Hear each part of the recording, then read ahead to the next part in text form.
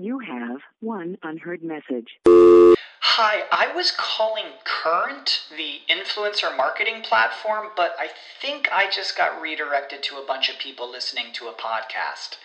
Well, anyways, I was calling Current because I was told they could help get my brand set up on TikTok Shop, and even build out an affiliate program of content creators promoting my brand, and even have those content creators go on live streams and promote my product there.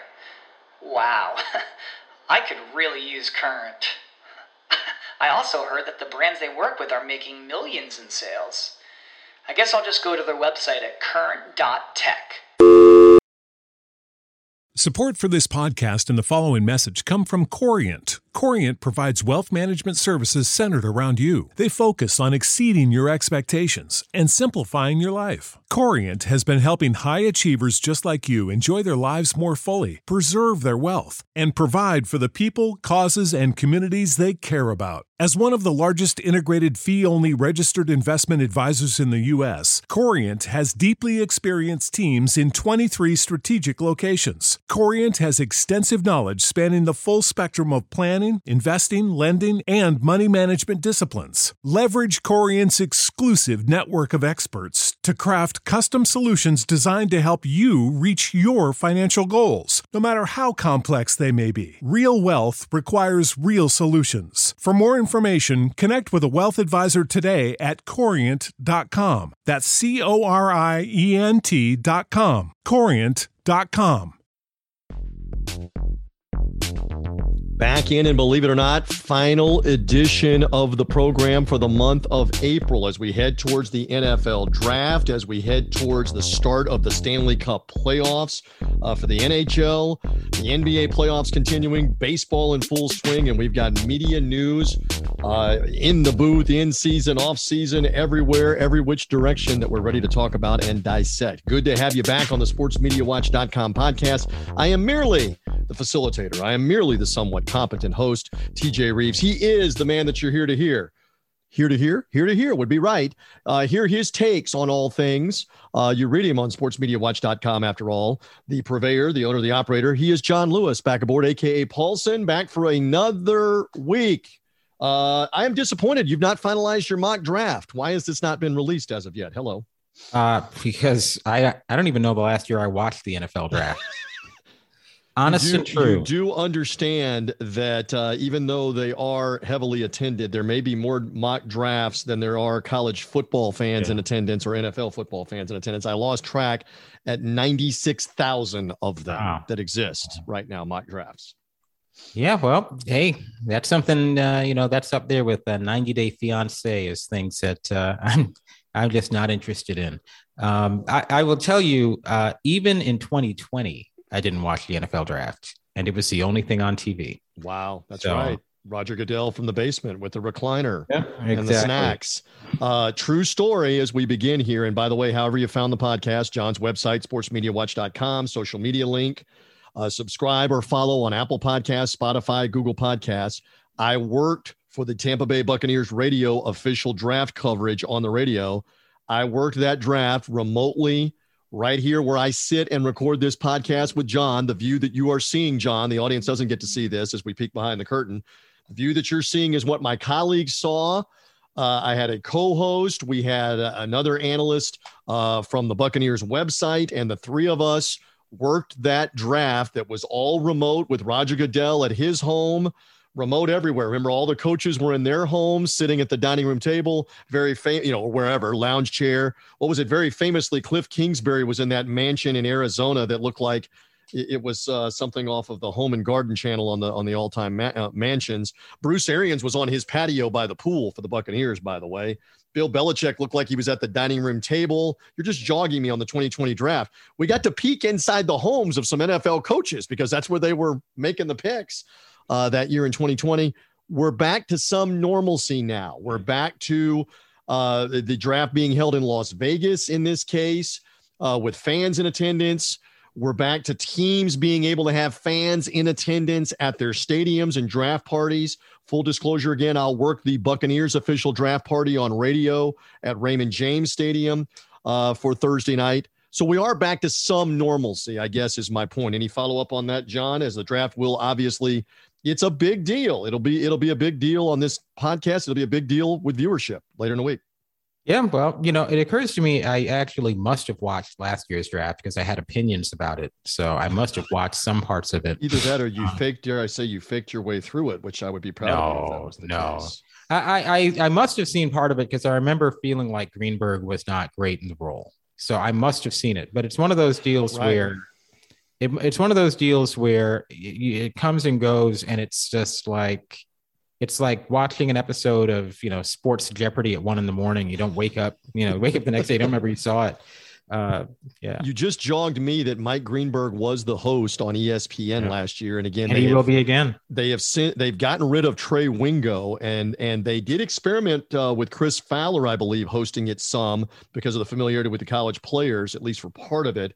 But you jogged me on the most awkward of moments for the draft last year, where Mike Golic, his former 20-year radio partner and partner on this TV simulcast, came out to make the Philadelphia Eagles selection as the Eagles celebrity announcer of their pick. And Mike Greenberg went totally mute on saying anything about Mike Golic, pro or con, didn't acknowledge him, didn't talk about him. And I'm at the other end going, you're a multi-millionaire TV broadcaster, and this guy was your guy forever. How do you not at least say, hey, here is my former radio partner, Mike Golic. Right. Good to see him again, make the pick. Yeah. I'm thinking honestly, the word that came to mind, how petty, how immature can you be to not even acknowledge him from that draft? Yeah, now I got the hot takes here on the draft, John, at the beginning of the podcast. Yeah, I actually didn't see that moment last year. Look, Greenberg is an interesting character. We've talked before about, basically the host version of Stephen A., where he can do no wrong and he owns the network. And, he's getting these assignments where he's not the best possible choice for the NBA. He's certainly not the best possible choice for the NFL. No reason why Laura Rutledge can't do that. Trey Wingo should have been, they could have kept Trey Wingo. Susie Colbert makes obvious sense. I mean, even Sam Ponder, who, honestly, I'm not big on Sam Ponder on NFL Countdown, to be completely honest. But, I mean, she hosts NFL Countdown. Maybe she could do the draft. And they go with Greenberg. I don't know. ESPN, man, one of the great pleasures of cutting the cord has been that I have not had ESPN as part of my daily life. But with the playoffs going on, I've had to reconnect that cord a bit. But right. And of course, they are the ones that obviously started this whole thing with the NFL draft basically about 40 years ago now, in the early 1980s, when they began to televise it in some form. As I always describe it, the smoke-filled ballroom in New York, where all the executives were in there with their Marlboros or whatever other brand for 12 to 14 hours, making every pick of 12 rounds in one day, starting at about 8 a.m. and going all the way until like 10 p.m. or midnight, however long it took to make the picks. They were there, and they were the forerunners to broadcast this thing and turn it into the television event it's become, John. Well, can I switch gears really quickly? Because Sure. I kind of feel like this is a good jumping off point, because, we all know the draft is going to get, 12 million viewers on that first night. It's going to overpower the NBA playoffs, so 3 nights. The NFL is going to be taking over Christmas coming up, as we're going to talk about. The NFL is taking over Martin Luther King Day from the NBA. The NFL is probably going to force baseball off that Sunday night in the World Series. People aren't really talking about it, but if the World Series starts on a Friday, Saturday, Sunday off day. No Sunday World Series game. So, Mark Cuban said a long time ago, and of course he was kind of humbled, right? Because it didn't work out this way, that the NFL, what was it? Big hogs get slaughtered. And, a lot of people have been gunning for the NFL, the Clay Travises of the world, had us wasting our time for 2 or 3 years trying to pretend the NFL was in trouble ratings wise, But I mean, man, these guys are getting out of control, right? They're getting to where the Warriors were in the NBA, where it's like, okay, these guys need to be stopped, right? And I mean, it's like, you're talking about the NBA. You're talking about the NFL now. You're talking about the NFL. Yeah, the NFL. Okay, go ahead. Yeah, the NFL is just getting out of control. It's taken over every single day. It's going to be taking over Black Friday coming up. From college football, which has been a college football day, and it's like, I mean, I don't I don't know. I mean, like a little humility, right? You're dominating everybody. You don't have to have every single thing. You don't have to have every holiday. But, the NFL is out there. They're like, I don't know if I should go there, but they're like the Ron DeSantis of sports. They're trying to do everything. They're trying to dominate everybody, man. They're just going crazy. I know you're being a little bit political. I am very much political. We keep this politically neutral on this podcast. Right. I live in the state of Florida. I will just retort briefly. Nobody has to wear a mask on an airplane or any other public transportation right now because Ron DeSantis pushed for it with the state of Florida before a federal judge. Now, that may get undone somewhere down the road. Yeah. But right now, for anybody and everybody that is rejoicing that you don't have to wear a mask, it is your choice. Ron DeSantis deserves a little credit with his office, his attorney general, for what they did just on that. Just thought I would share that with you. We'll get back to the draft in just a second. But one of the things you're alluding to, and why don't we bring it up, is the NFL didn't make an official announcement, but an NFL official was on. And it's a radio buddy of mine, one of my friends in the business, Sal Capaccio, Sal Sports. He is with the Buffalo Bills radio broadcast, WGR, the powerhouse radio station, John Lewis in the Buffalo market.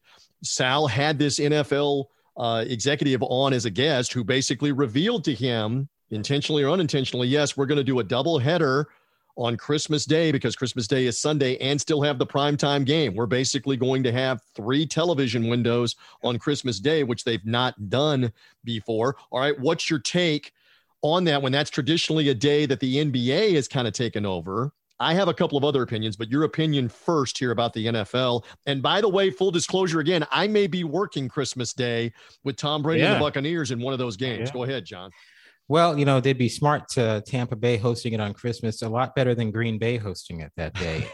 The reality is that the NFL, less is more. You don't want to stress yourself out. And when you are going for everything, when you are saying, we're just going to, just take everybody out, right?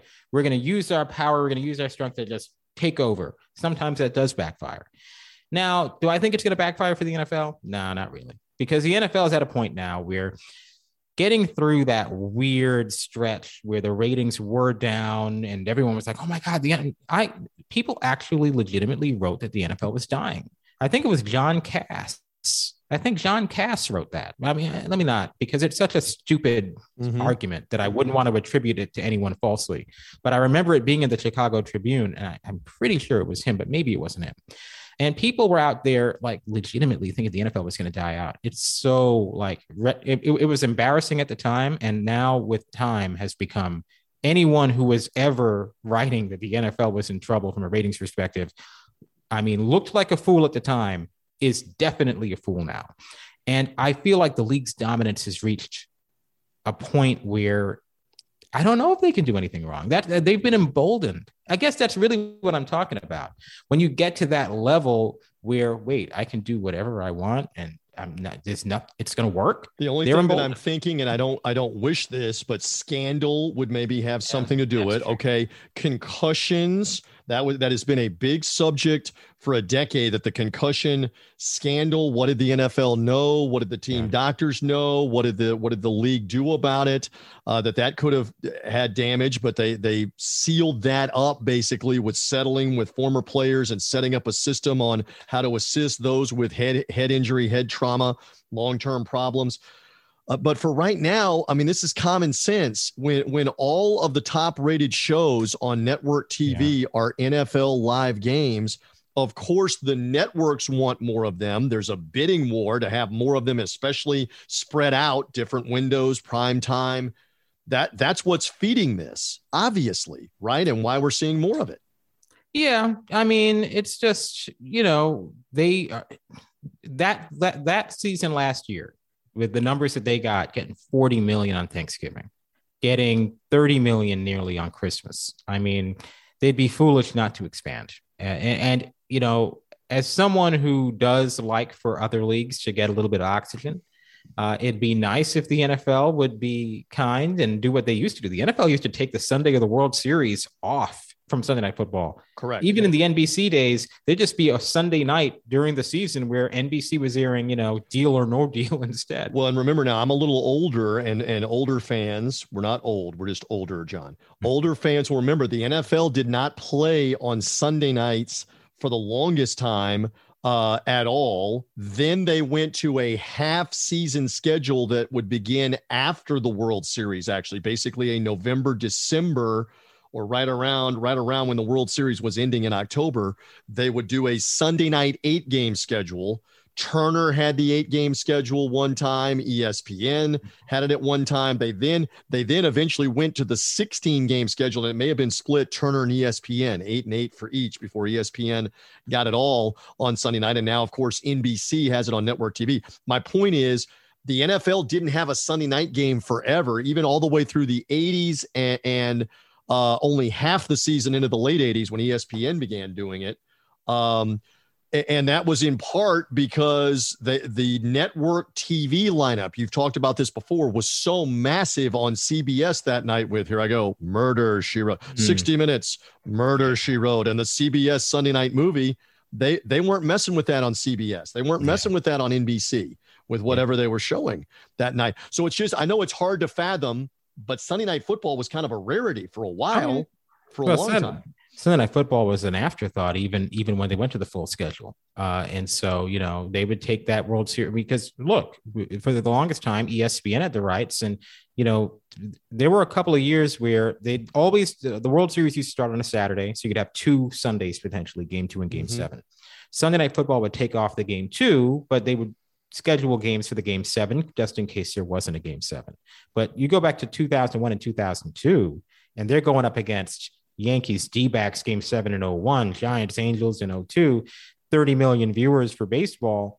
There's a reason why the NFL was a little bit skittish, and the decline in ratings for baseball in the World Series, decline in ratings for the NBA, that's part of it. The NFL's ratings being up and the competition looking weaker, they're the king of the jungle, right?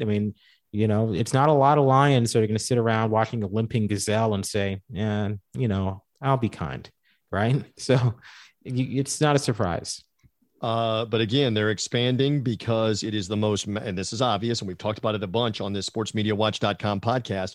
It is massively rated compared to anything else that's on network TV, especially non-sports, non-live sports. It's massively rated. And so that's part of the expansion. All right, so let's bring it back to the draft and the draft coverage. There are a couple of news items. The first one is, as we talked last week, Mel Kiper will not be part of the live draft coverage in Las Vegas as the lead NFL draft analyst for ESPN for 30 plus years. That, again, we well covered it last week, is over his refusal to be vaccinated for the COVID-19 virus. Kirk Herbstreit made an announcement on Monday that he will not be part of the live draft coverage in Las Vegas. And this is due to what he revealed, the discovery of a blood clot, which is serious when you hear that. Whenever you hear that, that is dangerous, life-threatening stuff, much less if you're traveling, John, on an airplane with pressurization, et cetera. So it's anticipated that Kirk will be part of the coverage in some form remotely, at least some of the time or a little bit of the time, but he will not be there. John, what's your reaction hearing that news from the lead analyst for ESPN and ABC's college football coverage, Kirk Herbstreit? He will not be part of the draft. Well, so the COVID era kind of created these contingency plans. We now know that we can just put a camera in Kirk's house. It's no big deal. He can do it from there. It's not ideal, but, as you said, you don't want to mess around with, blood clots and being on a plane. And I strongly doubt that Kirk would want to drive to the draft and back. So, I think it makes sense. It is what it is. These things happen, and I'm sure it won't have a dramatic impact on the coverage since other people will be there. And it's only the ABC simulcast anyway. And, so the main draft coverage on ESPN, you also have the NFL Network window. You have 3 different telecasts of the NFL draft, 3 different productions. Absurd. Meanwhile, some of these live baseball games are being called remotely, and it's just, I don't know. Again, it's the NFL, king of the jungle. 3 different versions of the draft. Correct. You can watch all kinds of different insight and analysis from the different voices It is fascinating what this has become. Again, the television event that it's become. Again, say that again. Last year, this combined audience was at least 10 million. You were saying I think you mentioned 12 million. Yeah, 12 million. It was the second most watched, obviously, after 20. Now that's lower, by the way, than the actual number, because remember that was without the out of home. So 12.52 just based on the inaccurate numbers that Nielsen put out last year.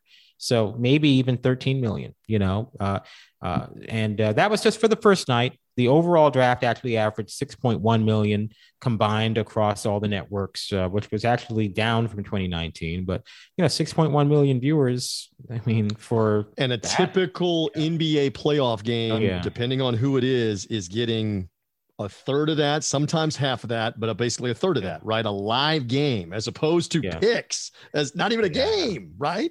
Yeah. Amazing. Yeah. I mean, once you get to the finals, the NBA will probably end up averaging somewhere in the 4 million, 5 million range. Well, maybe not even 5 million, 4 million range for the whole postseason. I mean, that's the power of the draft, right? It's interestingly enough, when the draft happened last year, the Kentucky Derby actually had a bigger audience a couple of days later. Really? So, you don't want to overstate it. I mean, the draft is not, in the pre-COVID era, 12.5 million was really, really strong. But, World Series games, NBA Finals games should do better. Obviously, that's changed the past couple of years. But even last year's World Series, you had 14 million for, Game 6. I mean, granted, you're comparing the World Series to the NFL draft. That's a loss for baseball right there. But, it's not outdrawing those big events. It's uncomfortably close, though, to those big events. Yeah, and again, you're talking about a potential clinching world championship game if you're talking about a Game 6, obviously, for the Braves and the Houston Astros in that case. All right, another NFL news item and nugget. It was revealed in the New York Post. Andrew Marchand of the New York Post reporting that the NFL's successful morning show on the NFL Network, Good Morning Football, will be losing its permanent original host in Kay Adams. She's one of the co-hosts, but really if you watch that show, she is the host essentially of that show, along with Kyle Brandt and Peter Schrager. I must confess, I was a religious watcher of this show for the content, the jobs that I have, etc. Much more so at the outset for the first 2 or 3 years. Not unlike what you've described on this podcast and many others have talked about. Once COVID-19 came around and adjusted everything else and adjusted TV, I became less of a viewer. I only watch it occasionally now. Nate Burleson was another prominent figure on that show. Nate promoted up, John, to the CBS This Morning. I believe that's what they call it. CBS This morning show. If I have the name incorrect, somebody correct me. I don't see that show, but he got a massive deal to promote up to CBS This Morning and also the NFL Today and the coverage on CBS of the National Football League with their studio show. They've never permanently replaced Nate Burleson. It's been a rotation of different former players that have come in. And now Kay Adams is leaving. Apparently last day is either Thursday or Friday. I'm unclear on which. Andrew Marchand says she is in the running to potentially do a deal with Amazon Prime and be the full-time host of Thursday Night Football all season and do other things with Amazon Prime and the video that's on there. Don't know where she's going to end up. All right, John, what are your thoughts about this? Because that show has become a staple on the NFL Network's weekday coverage, and she is an original member and a key member of that show. So what are your thoughts here on all that? Well, when you have a successful show, it's going to be hard to keep the talent there forever, especially when it's on NFL Network. And, as big as the NFL is, NFL Network is not, it's you can do, there are bigger platforms, right? Now you don't want to do the Goran Dragic thing and say you have higher ambitions and then end up, get swept in the first round. But certainly, there are higher planes than NFL Network in the morning. By the way, it's called CBS Mornings that Burleson's on. It's the 14th different name of that show that nobody's ever watched. Was it CBS This Morning at one point, and that's in the recess of my brain? Yeah, maybe CBS This Morning with Charlie Rose. Remember that? I have to confess, I don't watch Good Morning America. I don't watch the Today Show. I don't watch the rest of them. So I don't know, but I'll take your word for it. Keep going, sir. Yeah, well, I got to confess, I don't watch Good Morning Football. You know, I mean, honestly, I've seen maybe 1 or 2 episodes of it. It seems like it's a nice show. I get why people like it, but realistically, I'm more familiar with Kay Lenz and Kay Adams. Yeah, ever heard of Kay Lenz, the actress from like the 70s? I don't know about Kay Lenz. You got to educate me more. What was she in? Would I know something she was in? She was in one movie that I watched that they did a riff tracks of. So, yeah. You got to get back to me on the homework assignment. You didn't do good. You didn't do good enough. I mean, if I hit you with what were they in, you got to hit me with something that I might. Wait, let me see. IMDb right now live on the sportsmediawatch.com podcast to try to find out. It was a terrible movie where they went back in time to like the dinosaur days. That's most of the movies in the 60s and 70s to go back in time in a time machine. They all did that, including Star Trek and whatever else that was on in that time frame. I mean, so I'll be honest. I'm not overly familiar. She seems good. They all seem good, but morning shows. I don't know. Sports morning shows. I don't have the time for that. Right. That one is actually. It has been. It's very lively. There's a lot of debate. There's a lot of creativity. And here's the other thing that would make it really relevant is they could get live guests out of the team facilities on the NFL Network's two-way hookup. Coach, player, after the big Thursday night game, here you're talking on Friday morning to the winning coach or a winning player from that game. Monday morning after the Sunday games, they've got 3 or 4 coaches, players, different people on. It was great news making blended in with the opinion and the talk with what the NFL had at their disposal. And again, from a distance, she is a big key to that show. She's very good as the host, very quick witted, very good at moving the show along. They've had some other hosts that are in that role, females and males that have hosted. They've had Peter Schrager and Kyle Brandt kind of host themselves on occasions as well. It'll be very interesting moving forward as to what they do. I think it's 99% they'll replace her with a female talent of some kind because it's a different voice from the other male voices that are there, whether that's Rachel Bonnetta, who's filled in some. Colleen Wolfe has done the weekend version of that show. Colleen is a former Philadelphia broadcaster, but has done the NFL Network a bunch. Maybe it's her. I'll just be very curious as to what they do. And again, I confess with you, John, I don't watch it every day anymore, Good Morning Football, but there is an audience for this with the power of the NFL, especially in season.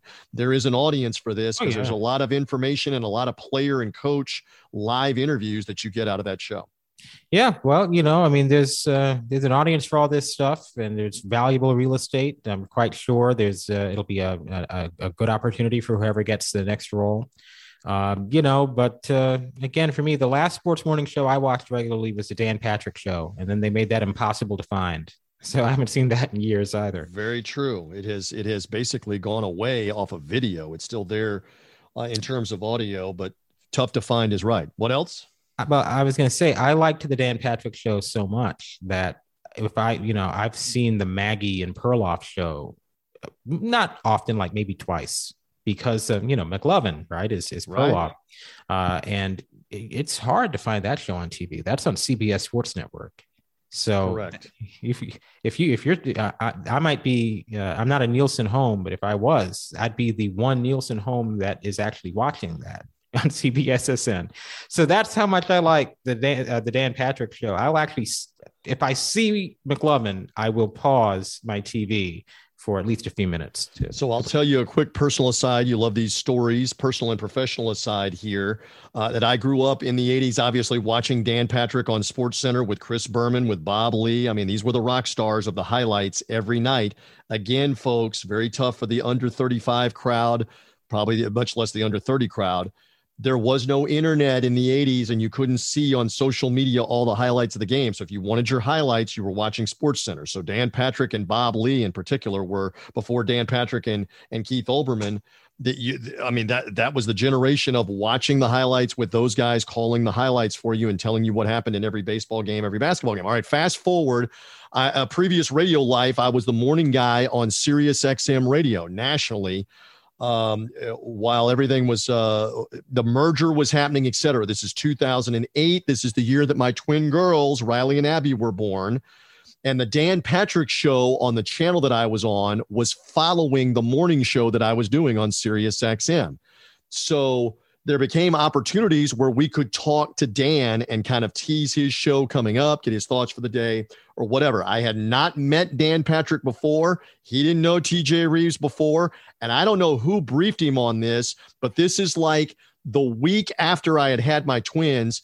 Before we're ready to do the interview, it's a really cool thing. Dan Patrick said, TJ, how are your twin girls?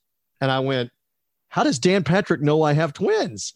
I hadn't even been on the air to talk. I had been talking about a little bit on the show that my wife is pregnant with twins or whatever, but he knew, and he asked me about it, and we talked about my twins, and then we hit the record button and we did it. So I obviously now 14 years later, my twins are teenagers. John, I'm becoming old. I remember that moment with Dan Patrick from the Dan Patrick Show. And that's how long the Dan Patrick Show has been rolling, by the way, some 14 or 15 years, still going. Good for him. Good for him on continuing to churn it out.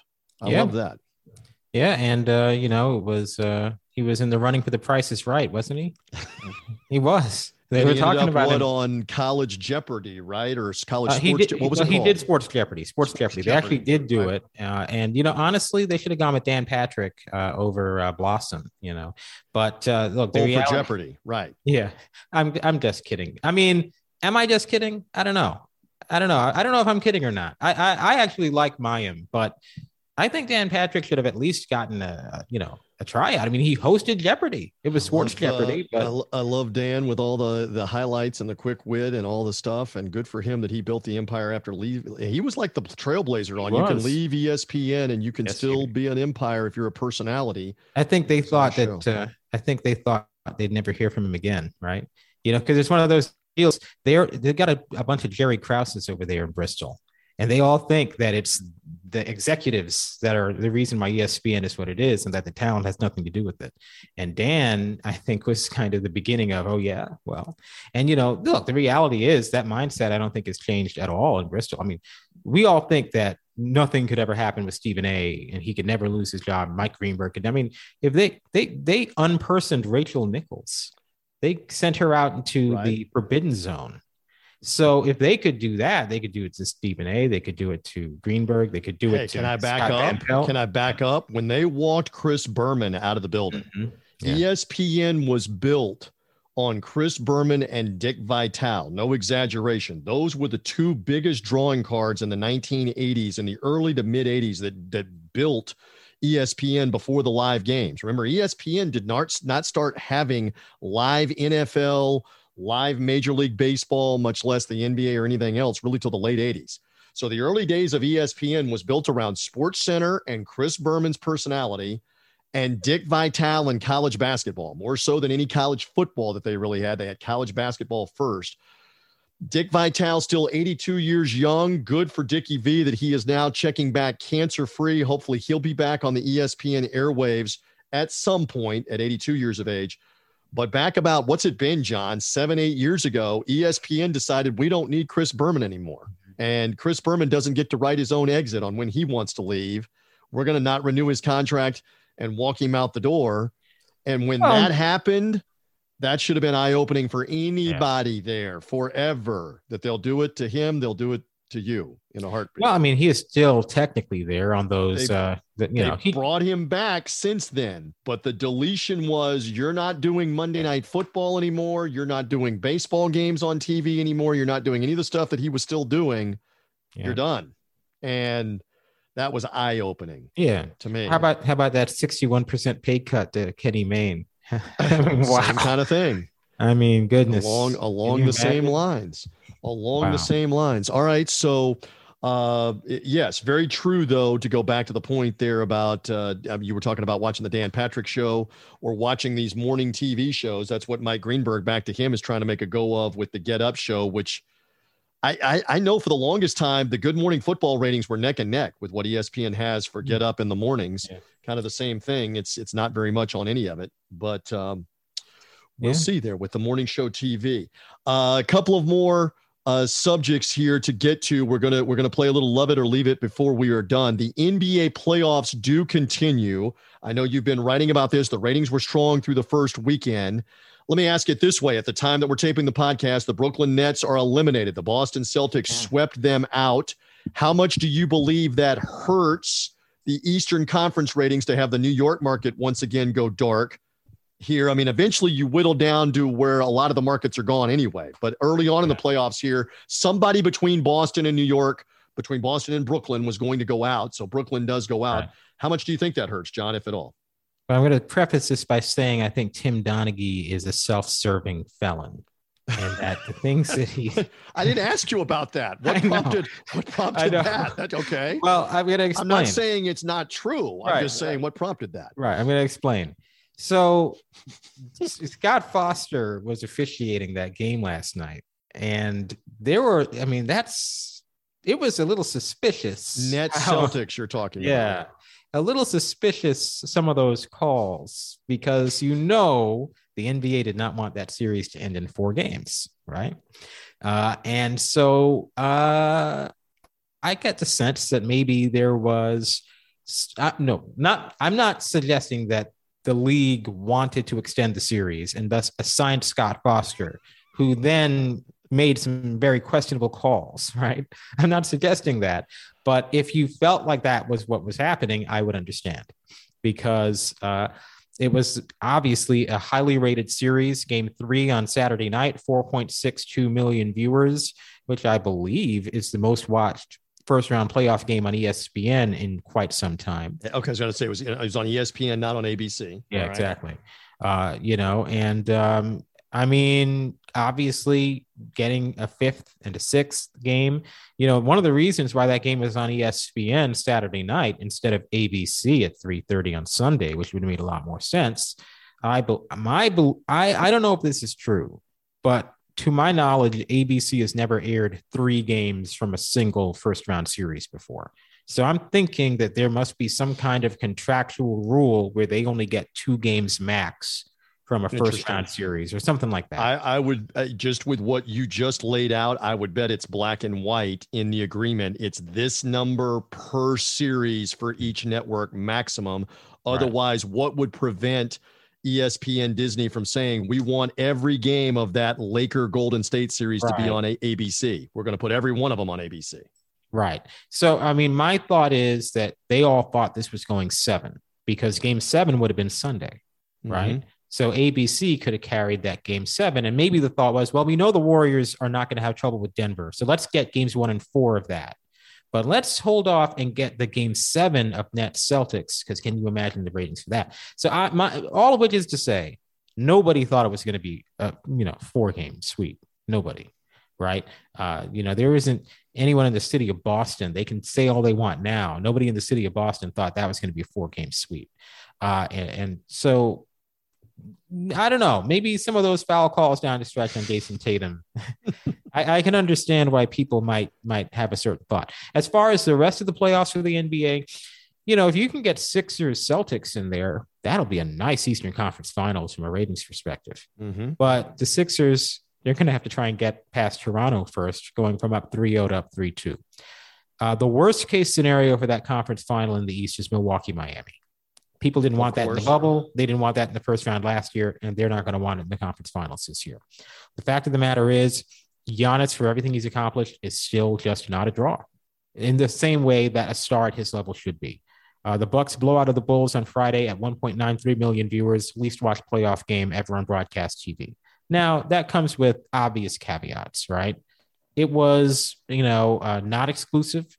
So that means ABC coexisted in Chicago and Milwaukee with the local RSN telecasts. It was also a blowout, and there were also 2 higher rated games airing at the same windows on ESPN. But I think that's worth noting. Giannis, he's not that big of a draw.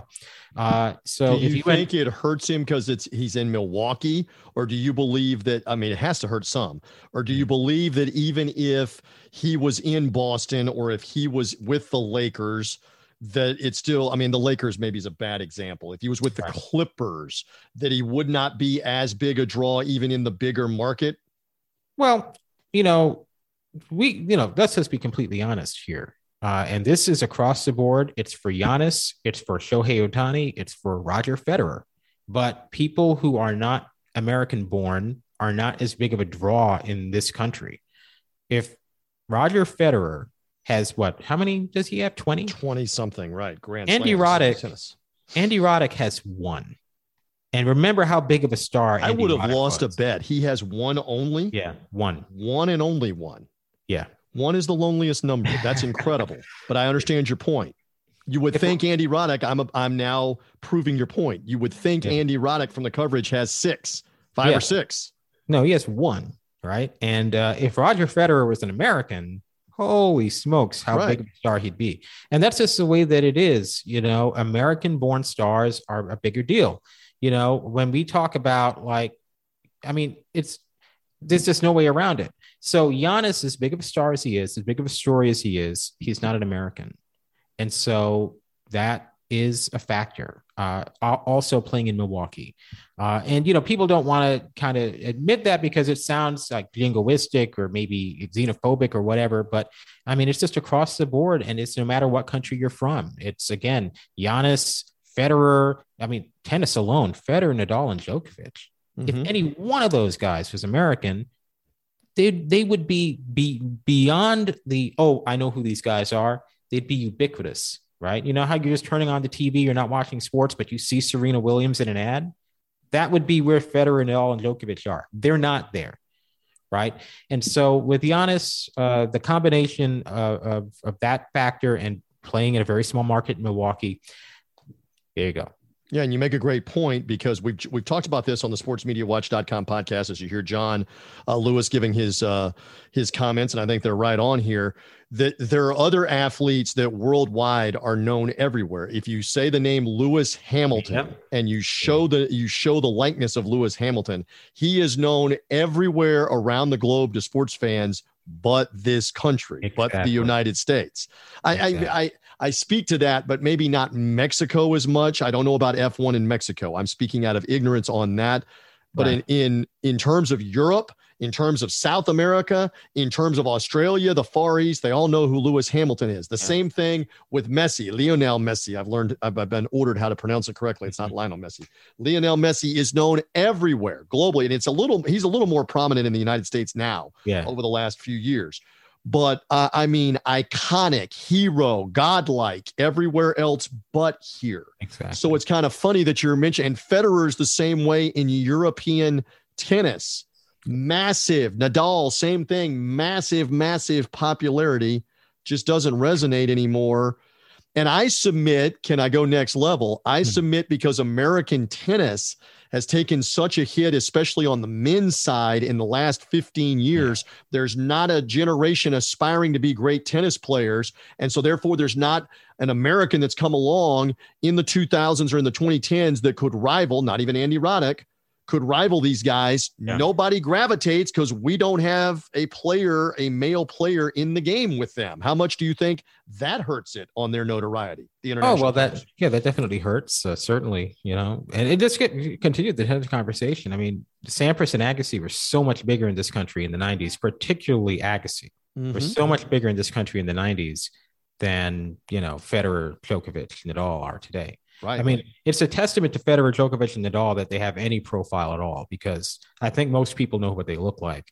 Lewis Hamilton, honestly, and as big as F1's getting, I don't know that most people know what Lewis Hamilton looks like. If you were to show people a picture of Djokovic and a picture of Lewis Hamilton, most people would probably not know either, but I suspect more people might know Djokovic. So that's you're talking about in America, because again, in America, everywhere else, Lewis Hamilton is a mega star. He walks down the street and he is mobbed. Pick a city, pick a country, wherever. And I was just thinking when you said that, the Borg-McEnroe tennis rivalry did so much for the growth of the game in the United States, because Borg, again, I'm older, John. Borg was seemingly unbeatable, especially at Wimbledon, where he won all the time. And then once Jimmy Connors cracked through like once and won, but once McEnroe cracked through and won a couple times, it was like, that's what led to Pete Sampras, Andre Agassi, Jim Courier. Listen to me rattle off the names like I'm a tennis head. Michael Chang, all of those names came along in the 1990s because they had been watching John McEnroe and Jimmy Connors, to a lesser extent, battle Bjorn Borg at the top of tennis in male tennis. You don't have it. You know, I mean, in the American factor, even just like, how about Brian Boitano, right? He's American, right? I mean, all those male figure skaters who were such big stars, and obviously the female figure skaters who were even bigger stars, and they were all, I mean, who are the American stars in these sports? I mean, Nathan Chen is great, but boy, I got to tell you, I've never, I've not. Your joke earlier on the podcast, I'll refresh for everybody, was some of these people could walk into your living room, the U.S. star figure skaters, and you wouldn't know that that's what they were. And that's a scary thing for the state of U.S. figure skating, because it used to be Goliath popularity and numbers. Yeah. The ratings, you could get a double-digit rating for a non-Olympic event back, and not just because of Nancy and Tanya. Yeah. And just to wrap back up, to circle back around to the NBA, so Milwaukee, Miami, to me, is the worst case. You don't want that. Milwaukee, Philly is fine, but I don't think Philly is going to advance very far. I told my barber the other day that Philly was my pick to come out of the East, and I regret doing that.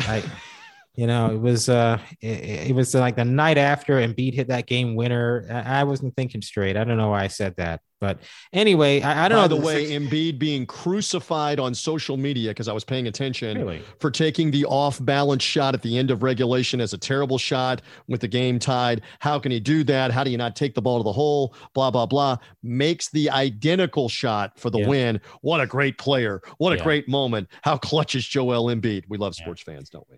Can I just quickly go off on a tangent about the NBA? Yes. I don't think the NBA is in a healthy place where every failure is cause to completely invalidate someone's accomplishments. And, Charles Barkley, one of the greatest players of all time, people don't understand if they didn't see him play, or even, I didn't see him play in Philly. My Charles Barkley begins in my lifetime in Phoenix. And so even I probably don't appreciate how good Charles was, because he was better in Philly than he was in Phoenix. Charles is great, but that nonsense he said the other night about Kevin Durant being the bus rider rather than the bus driver, Charles hates Skip Bayless, and I don't think he's alone on that front. That's a Skip Bayless type statement. That's needlessly, diminishing what KD has accomplished. Now, look, if you want to make the argument that KD only drove the bus, a couple of feet, right? You're probably right. The fact is that was a 73-win team that he joined. Mm-hmm. But he also, I would look at it this way. In Golden State, you're talking about. Right, in Golden State. Look at the record for Steph, Clay, and Draymond without Kevin Durant in the finals. That is a championship in 2015 against a Cavs team where Matthew Dellavedova was the second best player. That is a blown 3-1 lead in the finals in 2016. And that is a finals loss to a great Toronto team in 2019. And look at their record with Kevin Durant. That is a, one loss postseason in 2017.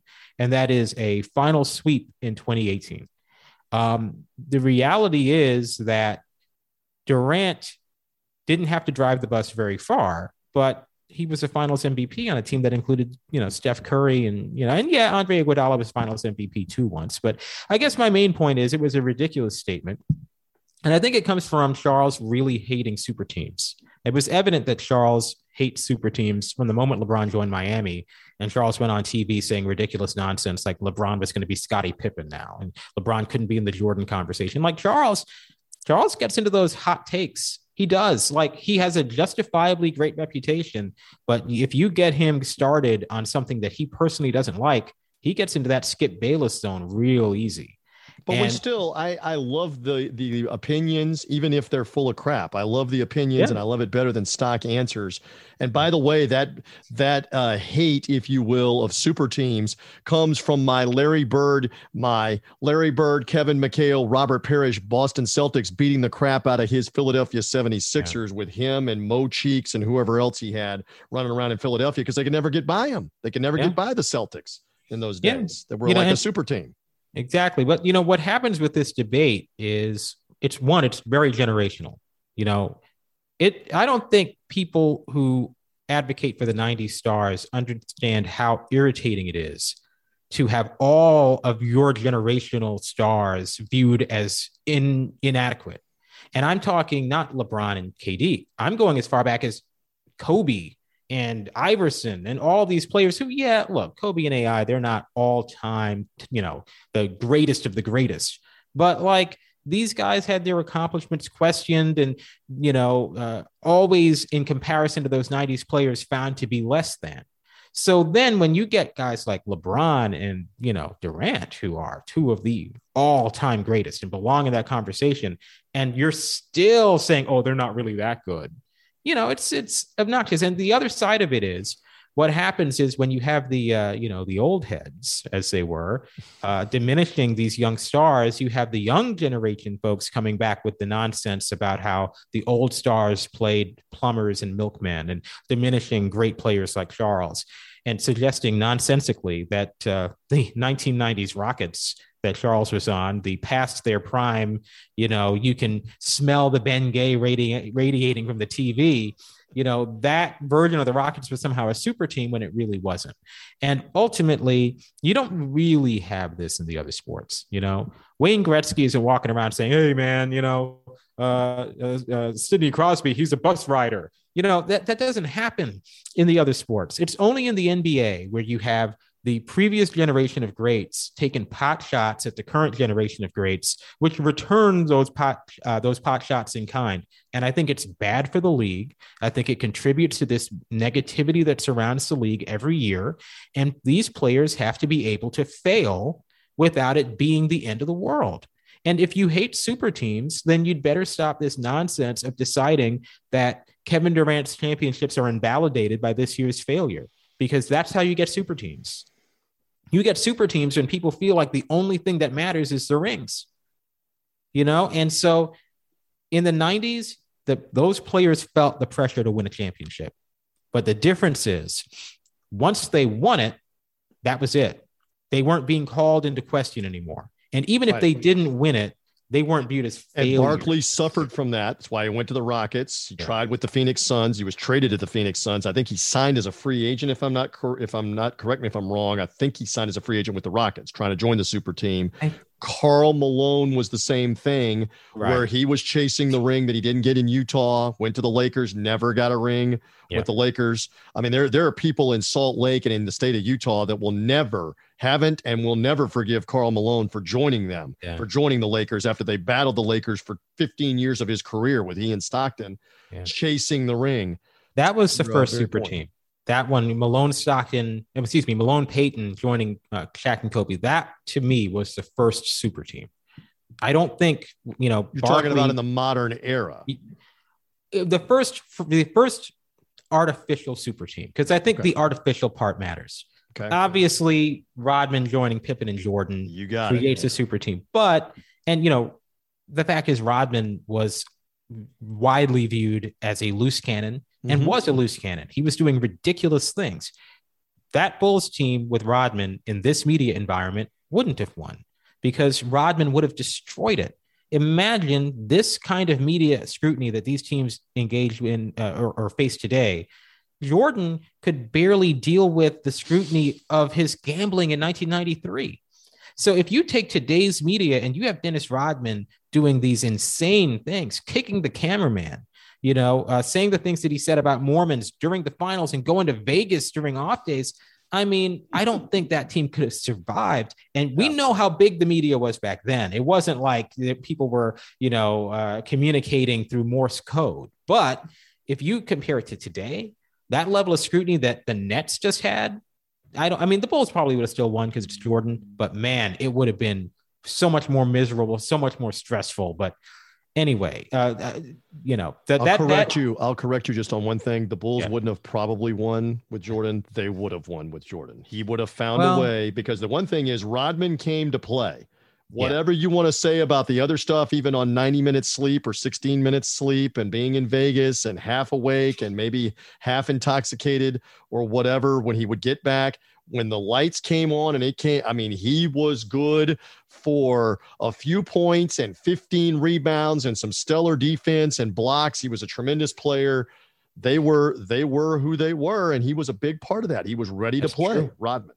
Good nostalgia on all of that. Okay, let's get to it. Time to do it. Let's go. Let's go. Love it or leave it. Along the lines of the NBA playoffs, I caught some of Gus Johnson. I did not ask you about this last week, and it's my fault, John Lewis, on the sportsmediawatch.com podcast.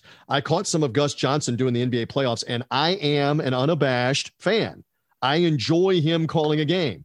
Love it or leave it. Do you enjoy the high octave Gus Johnson working NBA playoff games or any other games? Do you enjoy that? I enjoy Gus when he's not trying too hard. Many, many years ago, when I first started the site, I wrote a post and I was asking, is Gus Johnson really that good? Because realistically, Gus's style is not my preference. But over the years, I've come to appreciate that he's a very good play-by-play voice and that his excitement, when it's not over the top, like I guess I'll put it this way. When your voice is cracking, that's too much, as Sean McDonough will surely agree with, right? When your voice is cracking, for me, let's go back to Stanford Cal, right? Incredible circumstance. The band is on the field is a great call. But where I always kind of, is when he's screaming, the Bears have won, and he's losing his voice. And it's like that gets to be a little bit too much to me. And I'll give you the name. The legendary Joe Starkey was the Cal Bears announcer and the San Francisco 49ers radio announcer for a long time. And Joe just absolutely lost his mind when they were dancing around in the end zone. I think in his defense, it probably sunk in after the band is out on the field. After about 5 seconds, it sunk in. My God, what did they just do on this fight? He just lost his mind. Fandom took over on that play. Yeah, I mean, you got to keep your head, I think. So when Gus is doing that, when he's, losing it like that, I don't enjoy it. But I think on balance, he's a good announcer. I think, certainly he's missed on basketball. How many black play-by-play voices are there really in major positions in this industry? So, there's that aspect to it as well. I think Gus is the only black. Gus and Mark Jones are the only black play-by-play voices. Well, at least for the NBA. Certainly, there's some in college. And Gus obviously does the Big East games for Fox and Fox Sports 1 for college basketball, as well as the college football that he does for Fox and Fox Sports 1. But I enjoy it. And I know not everybody does, but I enjoyed it. I was just curious if you did. Yeah, I mean, when I show my students footage of Pat Summerall calling the Patriots Super Bowl title, they can't believe it sometimes. It's like, I don't get it. Why isn't he excited? The Pat Summerall style is gone. Joe Buck was the last person still doing that. And Joe had his entire career altered by trying to mimic Pat Summerall. People still hate him for that. The things people hate Joe Buck for, people still think Joe Buck doesn't get excited on big calls, despite a decade of evidence to the contrary, because he didn't get excited on the helmet catch, right? Because he didn't get excited when the Red Sox won the World Series, really. And so that style is dead. But I just feel like reel it in a little bit in terms of Gus, reel it in just a little bit. And again, I think really it's the voice cracking more than anything, because Kevin Harlan goes wild all the time, but Kevin Harlan's voice never cracks. At full volume. Good point. Full volume on that. I think the vocal exercises, get the lozenge ready. Yeah. It's NBA playoffs, babe. And I'll tell you, I know exactly when Sean McDonough lost that Monday Night Football job, exactly when he lost it. It was the return in the Titan. I don't know if it's the Titans Chiefs, whoever it was against the Chiefs. The Chiefs got a fumble and were returning it to the end zone. It was waved off, so it didn't even count, and his voice was cracking on that call. And if there was any question as to whether or not ESPN was going to go with somebody else in that role, in my view, that is when that decision got clinched. Voice cracking is the kiss of death, he believes on that. Yeah. Let's move on. Love it or leave it. Quick segue back to football in the United States Football League. 2 weeks in, I did catch some of the coverage and a little bit of it. So many people, can we just say again, for whatever audience we have here, whatever impact we have here, so many people don't get the fact they're not trying to have fans in the stands. People that I keep seeing on social media, oh, there's no one there, this league is going to fail. They don't care, John. It's all in Birmingham, Alabama. They're not marketing to the lower markets, to the other markets. They're not playing games in the other markets. It's a TV product. That's it. All right. So 2 weeks in, love it or leave it. Anything with the coverage, USFL, United States Football Spring League? Well, I got to disagree with you a little bit because I think it matters that no one's there because it is a TV product. And if it sends a signal, just like all those miserable years, that miserable stretch of reduced capacity. And when you go back and look, not at the bubble in the NBA, because they did a good job of hiding the empty seats. Go back and look at last year's playoffs in the NBA, those empty stadiums, nobody's there. Nobody wants to remember that nonsense. Nobody wants to, that's. Let me rephrase. The USFL does not care, and they are not going to live or die on whether anybody buys a ticket right now. Did I say it better? True. Yeah, I think they're not going to live and die based on whether anybody buys a ticket. But if you're going to put together a TV product, it has to look the part.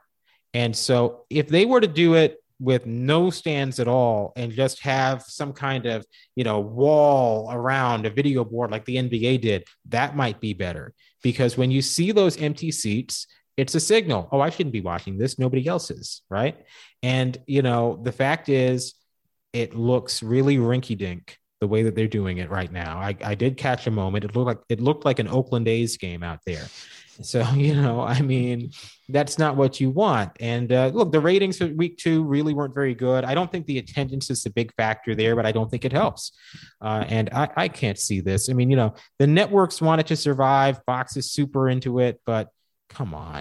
But in the previous iterations, the XFL in 2020, the Alliance American Football on CBS 2019, the ratings dipped in week 2 and went off the cliff in week 3 in those leagues as well. So this would not be a surprise. No, their ratings are not very good week 3 and beyond because it's a repeat of history. Anything else you want to say on that before we move along on the United States Football League?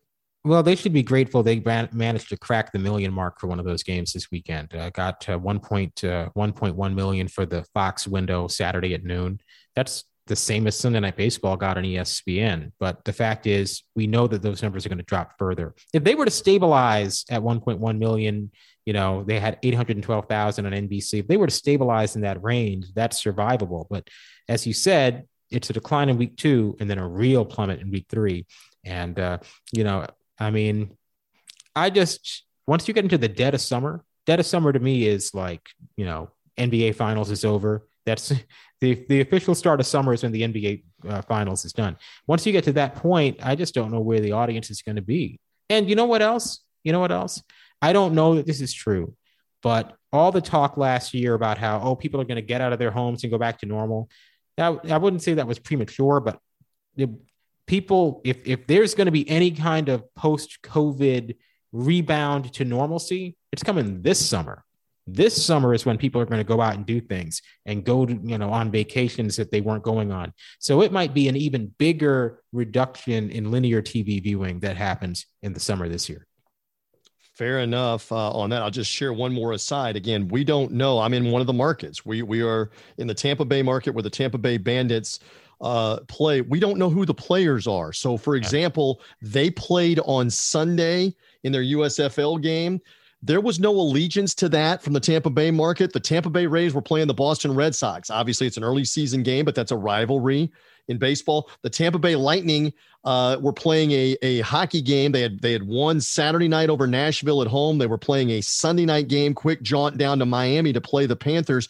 There was no talk in this market anywhere about that USFL game. John, the games were not on the highlights on local TV news for the USFL team.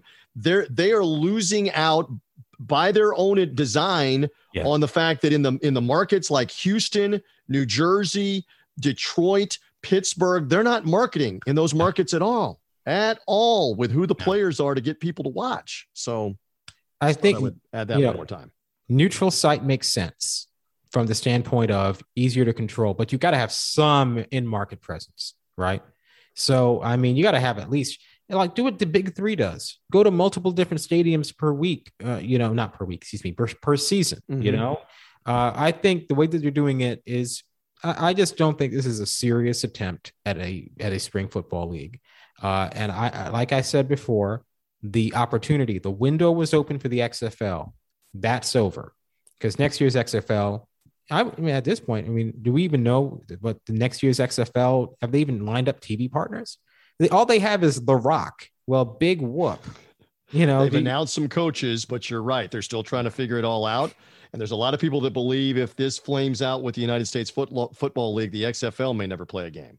The XFL third incarnation may not play. Let's circle back to what we talked about at the start. The NFL is King Kong, right? The NFL is the big kahuna. And guess what? That also applies to other football leagues. And the USFL is battling and the XFL is battling. Can one of them become a developmental league for the NFL? That's the key to survival as well. If you can become a developmental league where the players that are playing here also are the reserve players in the fall, but now they get a chance to play kind of like in the minor leagues in the off season, that may be a key to survival if they can survive. And I don't know that they can get that deal with the NFL as a developmental league. I don't know.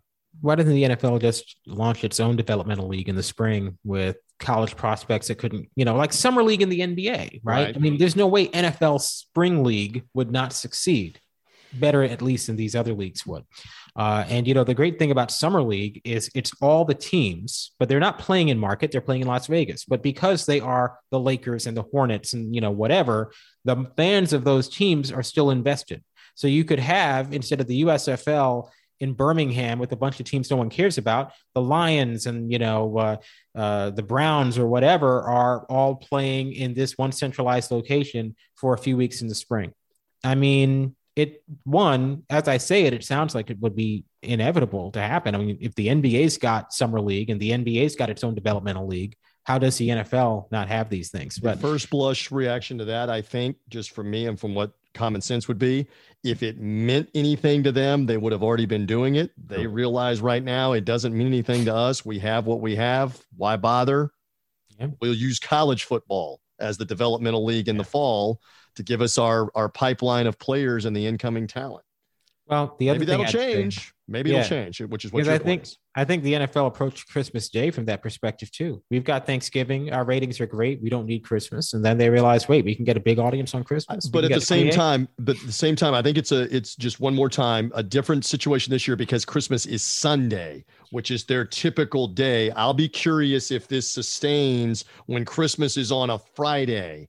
When Christmas is on a Wednesday, will we see 3 games? I don't think we will, but that's my educated speculation on that. The only way that the NFL doesn't keep the 3 games on Christmas is if that first window, the CBS window, just isn't worth it. Because you're also irritating your players. The players probably don't want to play on Christmas. So, the only way is if that first window is just kind of like, we could have gotten a better number for that, or it just wasn't worth it. But there's just no way. It would have to do really poorly. So I think 3 games on Christmas is going to be, the NBA is only going to get Christmas to itself on Wednesdays, because I don't think the NFL is going to schedule a Wednesday game. But the NFL might. They might. The NFL at this point, they are in this expansion mode. They're in that emboldened mode of, wait, I can do whatever I want. So, okay, that's where they are.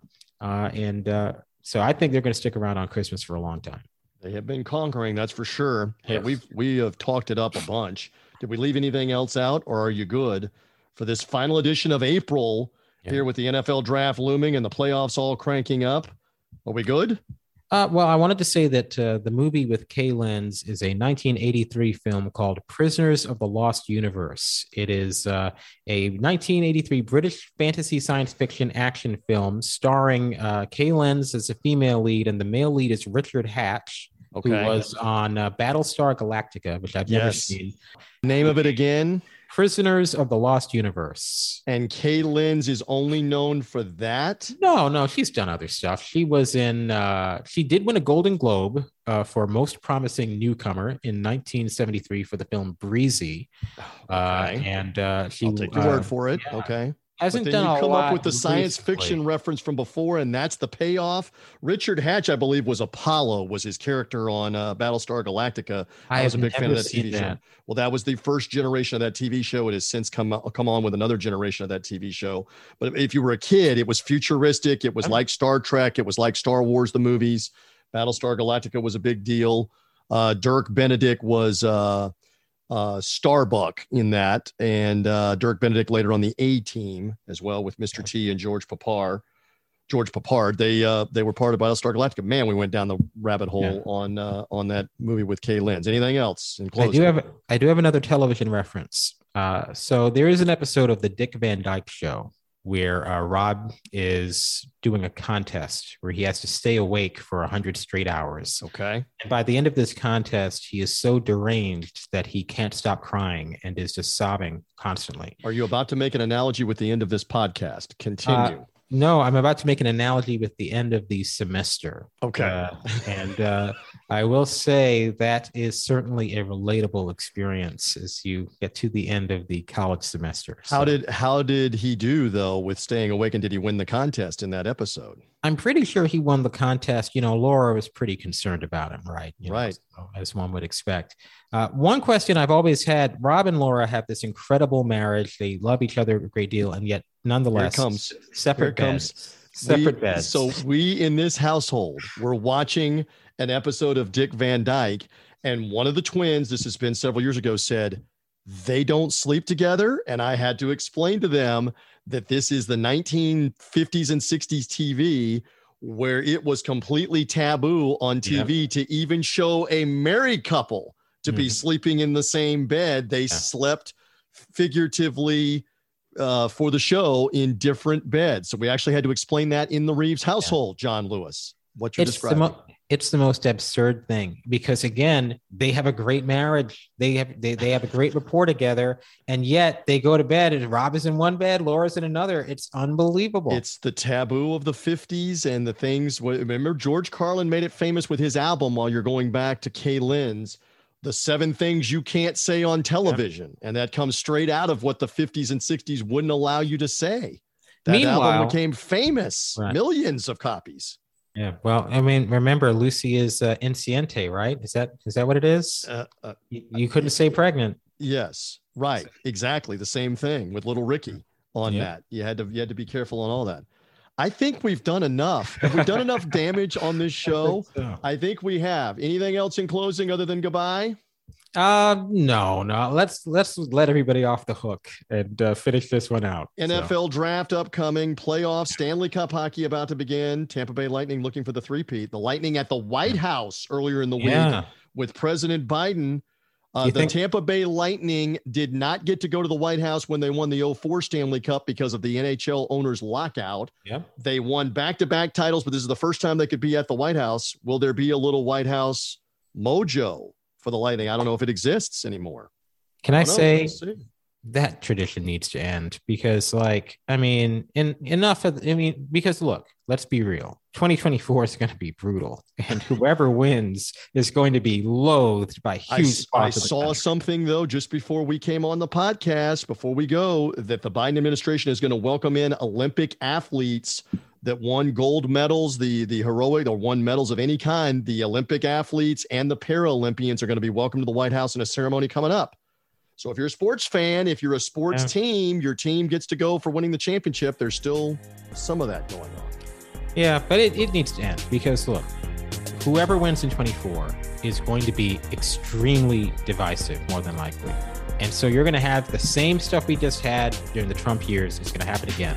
So let's just call it, end that tradition, put it in the same place that we put Obama doing his NCAA tournament picks, right? Just put that away and let's never do it again. On that note, I think we're good. John Lewis, thank you. All right, thank you. We thank all of you for listening to the SportsMediaWatch.com podcast. However you found us, follow, subscribe, Apple Podcast, Spotify, Google Podcast. We thank you for being with us on this edition. Keep reading the site, SportsMediaWatch.com. I'm merely TJ Reeves. Enjoy the NFL draft, the playoffs, and much more. Bye.